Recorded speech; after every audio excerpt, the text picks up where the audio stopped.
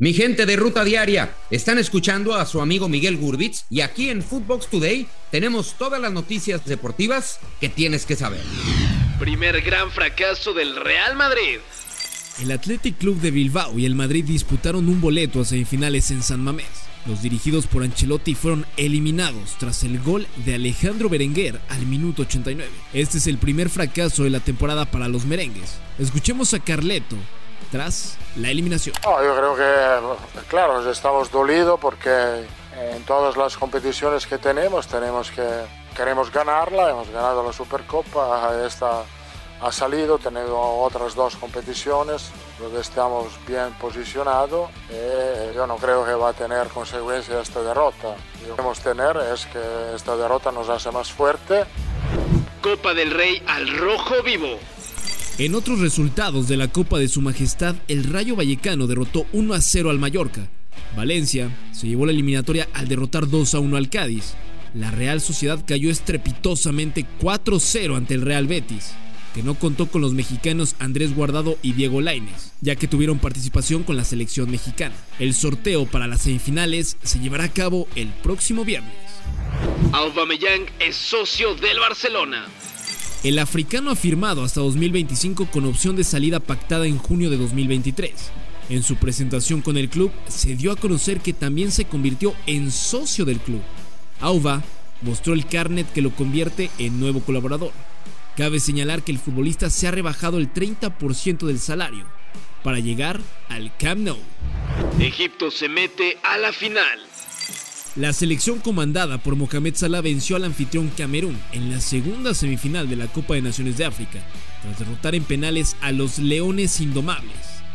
El marcador final fue de 3-1 y se medirán ante Senegal, selección donde juega su compañero Sadio Mané.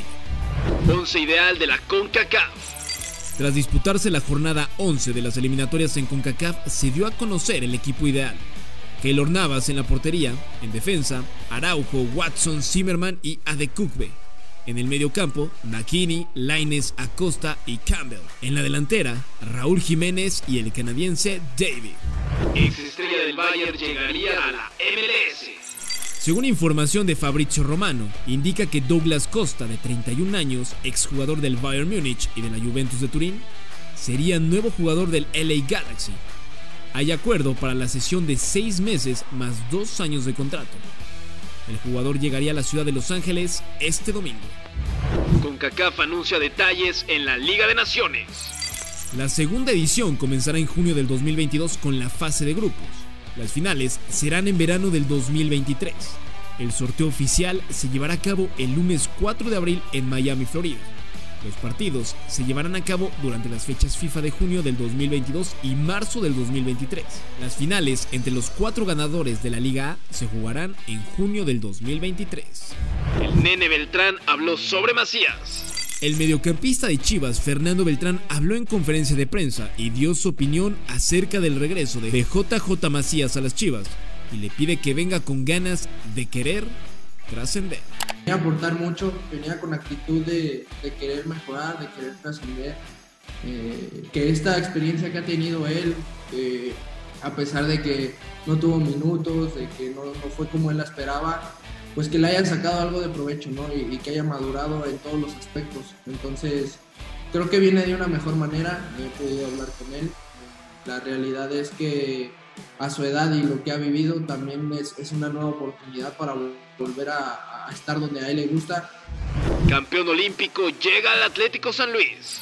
Luego del sorpresivo despido de Marcelo Méndez, el encargado de levantar a los potosinos será André Jardín, técnico campeón de la medalla de oro con la selección de Brasil en los pasados Juegos Olímpicos de Tokio 2020. El brasileño de 42 años también ha tenido experiencia en el fútbol italiano con el Inter de Milán y en su liga al dirigir al Gremio Sub-20. Esto fue Footbox Today.